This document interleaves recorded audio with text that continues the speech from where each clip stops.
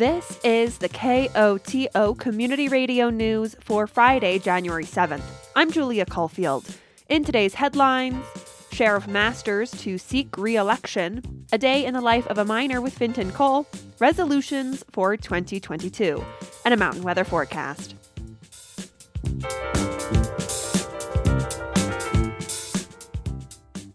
Sheriff Bill Masters will be seeking re-election this November. Masters announced his intention to run on Friday. It's the greatest job on earth. You can't have a better job than being the sheriff of San Miguel County. And it's been so good to me, and the community's been so supportive, and my staff, I have such a great staff. Everything is just working really well, and I'm really excited about some new things that we're trying to do to make our services better. Masters was elected sheriff of San Miguel County in 1980 and has served in the position for the last 42 years. If he wins re-election, he will become the longest-serving sheriff in Colorado history.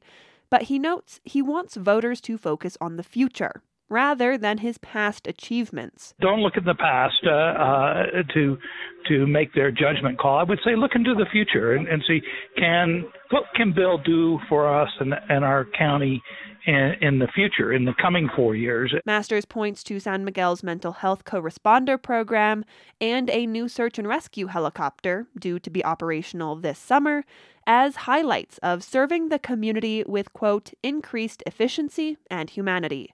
Having served as sheriff for the last 4 decades, Masters says he's not one for retirement and is keen to continue serving for as long as he's able. As long as I'm physically able to do the job and obviously mentally capable to do it, I'm gonna keep doing it. And obviously, the ultimate judges of that is the citizens of San Miguel County, whether they get tired of me or not. And I hopefully they're not. And I'm going to keep being their sheriff for as long as they'll have me. Masters is currently the only candidate to officially announce running for sheriff in San Miguel County. The race for sheriff will be determined in the November 2022 general election. You can't touch this. You can't touch this. You can't touch this. The tables are turning on a day in the life of a miner. This week, Telluride High School's Fintan Coal turns the mic towards KOTO News itself. Have a listen. This is Fintan Coal on your Day in the Life of a Miner update. I'm here with KOTO radio broadcaster Julia Caulfield today. Julia, what was your experience with broadcasting?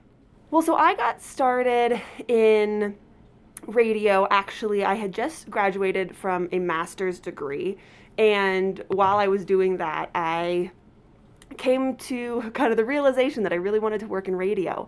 And so I moved to Boulder, Colorado, and worked at the community radio station up there called KGNU, and that's how I got started in it.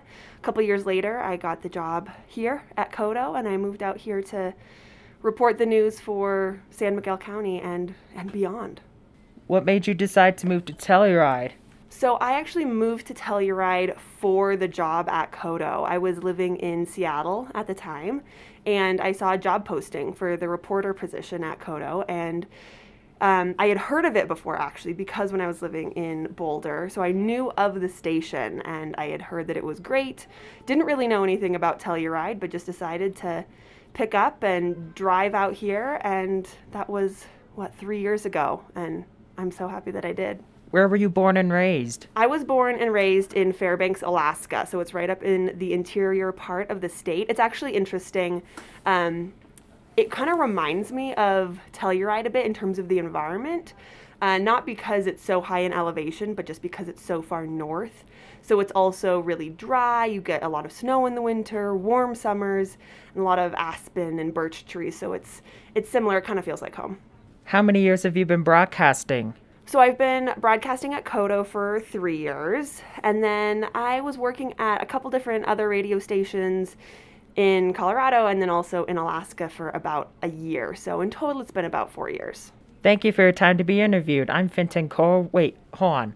Where did you go to college? I did my undergraduate degree. I got a bachelor's in political science at Western Washington University, and then I have a master's degree in applied theater from the Royal Central School of Speech and Drama in London. Thank you for your time to be interviewed. I'm Fintan Cole reporting live from Telluride High School, and we'll see you next week. Can't touch this. Yeah, we out of here. Can't touch this.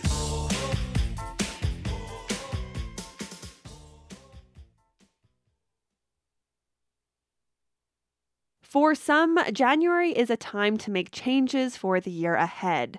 Do less of something, more of others, or maybe just keep things as they are. As the first week of the year draws to a close, KOTO's Matt Hoish hit the streets of Telluride to get a sense of what people's New Year's resolutions are for 2022. Eat healthier and exercise more. I resolve to not waste any time. My New Year's resolution from Hippiefield would be to bring back Ghost Town.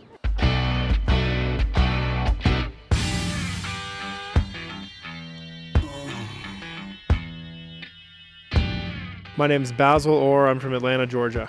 I'm Diane Powell. Becky Boehm. My New Year's resolution is just to help people share more and keep in that holiday spirit all year round. Mine is to write a random letter once a month to someone just to tell them I love them. My New Year's resolution is to rest more. I feel like I'm constantly someone who wants to be doing things all the time, and rest is just as important as doing things. My name is Aubrey Mabel. Tess Clegg. Michael Batty. New Year's resolution, I guess to play my instrument more. I got a guitar and I used to play all the time, and I need to start playing again, you know? Be nicer to people. Say hello to more people. Encourage people to be more grateful that they're even here. I'm Ned Powell. My name is Miguel Segura. Just, make more money, provide for my family and be able to live a more comfortable lifestyle. To not work as much. Constantly working. No, spend some more time with my family. Give up a little work to spend time with the family. I think that would be it. I'm Justin Chup. Annie Canning. My resolution is to have better posture. It's a random one. Because I feel like I have pretty bad posture and I feel like it'll eventually catch up with me. So, trying to work on it. My name is Lily Ellison and I make soap. So my New Year's resolution is to spread the love, not the germs, Tommy Hine. I'm careful not to do resolutions. I like to live for today, stay in the moment. A good New Year's resolution would be self-care. Love yourself so you can love others. John Miller, to have a better year. I mean, how much after 21, what can 22 throw at us? So just being ready for everything. Just being ready for the world.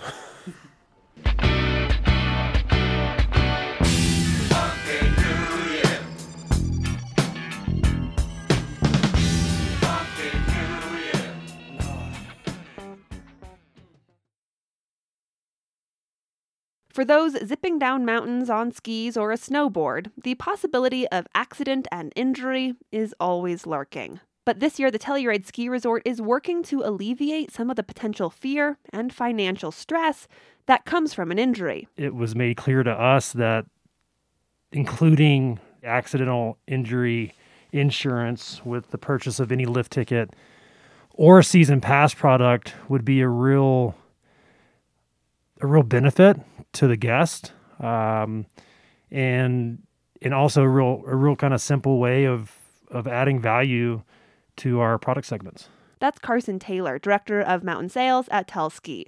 For the first winter, every skier who buys a lift ticket at the resort or has a season pass will have accident insurance through Spot, a subscription insurance model that covers up to $25,000 in medical bills per injury. Here's Matt Randall, CEO at Spot. Fundamentally, our hope and our goal with what we're doing with Spot is allowing people to live their most full life, their best life, knowing that if anything were to happen to them related to injuries, we'll cover their medical bills. Taylor says the decision to include accident insurance to a lift ticket is one piece of a shifting mindset within the ski industry. Maybe a decade or more ago, it wasn't common for anyone in the ski space to disclose on a marketing or communication level the inherent risk of skiing and snowboarding, right? It was just a kind of a no-no.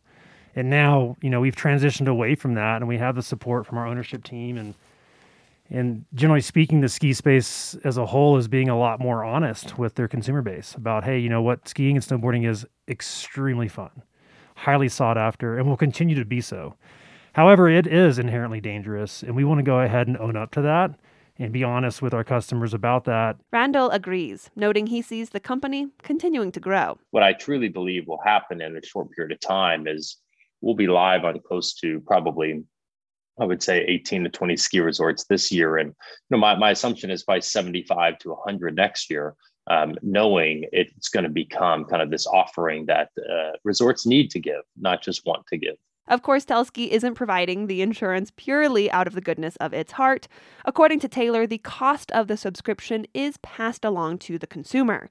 But he adds, in the grand scheme, cost is nominal. At the end of the day, you're talking about, a few dollars, for a season pass product.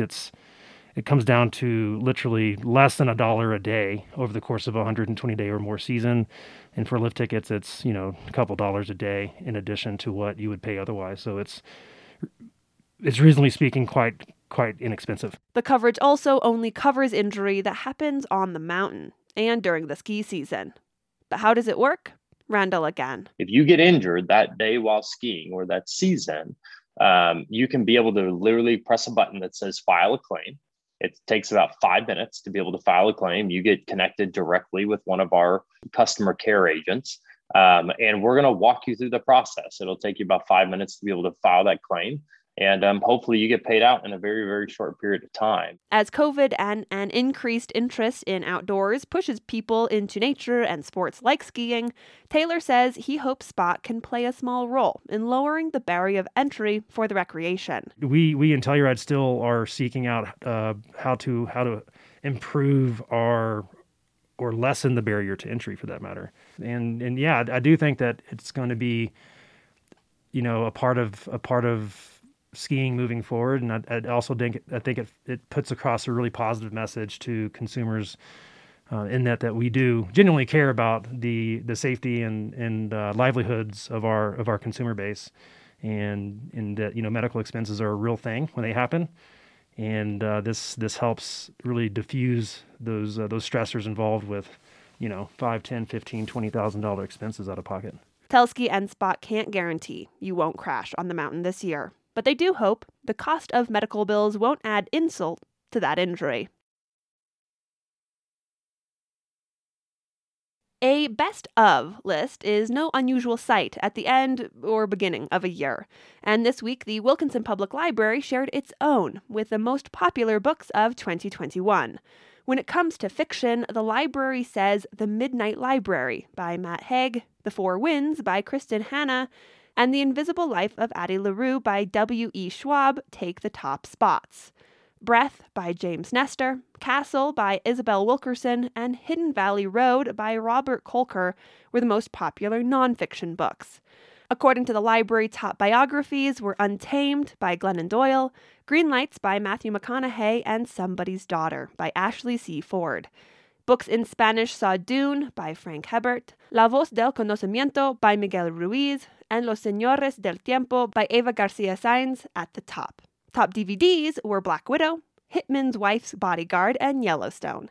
And of course, a best-of list from the Wilkinson Public Library wouldn't be complete without the most popular unusual items. Those were hot spots, storytime kits, and snowshoes. San Juan cutthroat trout may glisten on their own, and now they're getting a shot at the silver screen. The recovery of the fish following Durango's 416 fire in 2018 is the subject of a new documentary called The Fish and the Flame. The 14-minute short follows Jim White, an aquatic biologist with Colorado Parks and Wildlife, saving the fish following the fire that threatened to decimate the species. Cutthroat trout were believed to be extinct until 2018. When the 416 fire burned through the watershed home to one of the few populations of cutthroat and flushed toxic chemicals into the stream, White, along with crews from CPW and the U.S. Forest Service, hiked into small remote creeks and saved 58 fish, bringing them to the Durango Fish Hatchery. The recovery isn't over yet, and CPW continues to restore San Juan cutthroat trout to streams in the San Juan River Basin. CPW will host a free virtual screening of The Fish and the Flame on Monday, January 10th at 5 p.m. There will be time for question and answer with White and others involved in the film following the screening. To register for the screening, go to wla.social/fishflame-register. A new study documents the rising mental health crisis in rural Western communities.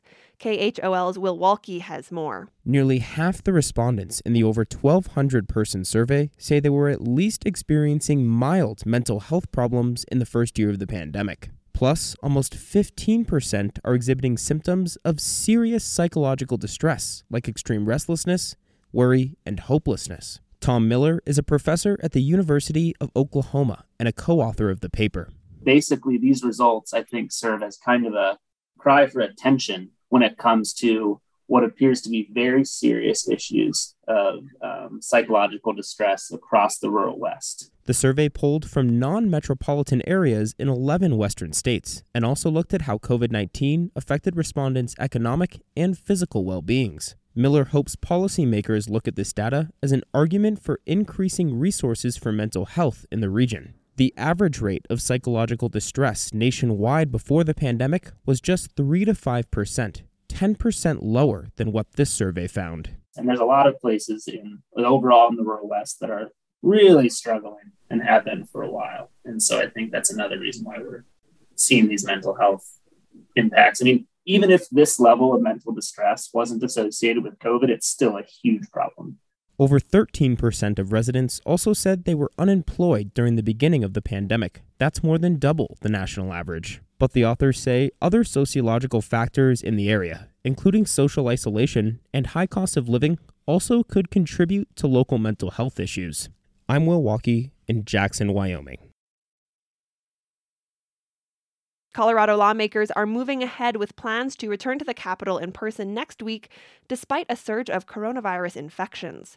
KOTO Scott Franz has more on safety measures in the works. The plexiglass barriers are not coming back, but lawmakers can participate remotely. Visitors will once again have to wear masks inside the building. And Representative Danea Esgar says rapid tests will be available to lawmakers, staff, and people who come to the Capitol to testify. We're definitely looking at the modeling every single day as it's evolving, and really just doing everything possible we can to keep the public, the staff, and lawmakers safe during session. Lawmakers delayed the start of last year's session because of a spike in coronavirus cases. Esgar says there are no plans to do that again, but they are not taking any options off the table. I'm Scott Franz at the state capitol. The National Weather Service forecast for the western San Juans calls for a 20% chance of snow showers tonight, with a low around 25 degrees. Saturday snow showers are likely with mostly cloudy skies. The high is in the mid-30s during the day, with a low around 15 at night. Sunday should be sunny with a high around 35 degrees. Sunday night calls for mostly clear skies, with a low around 15. This has been the news for Friday, January 7th. Thanks for listening. If you have a story idea or a news tip, call the news team at 970-728-3206.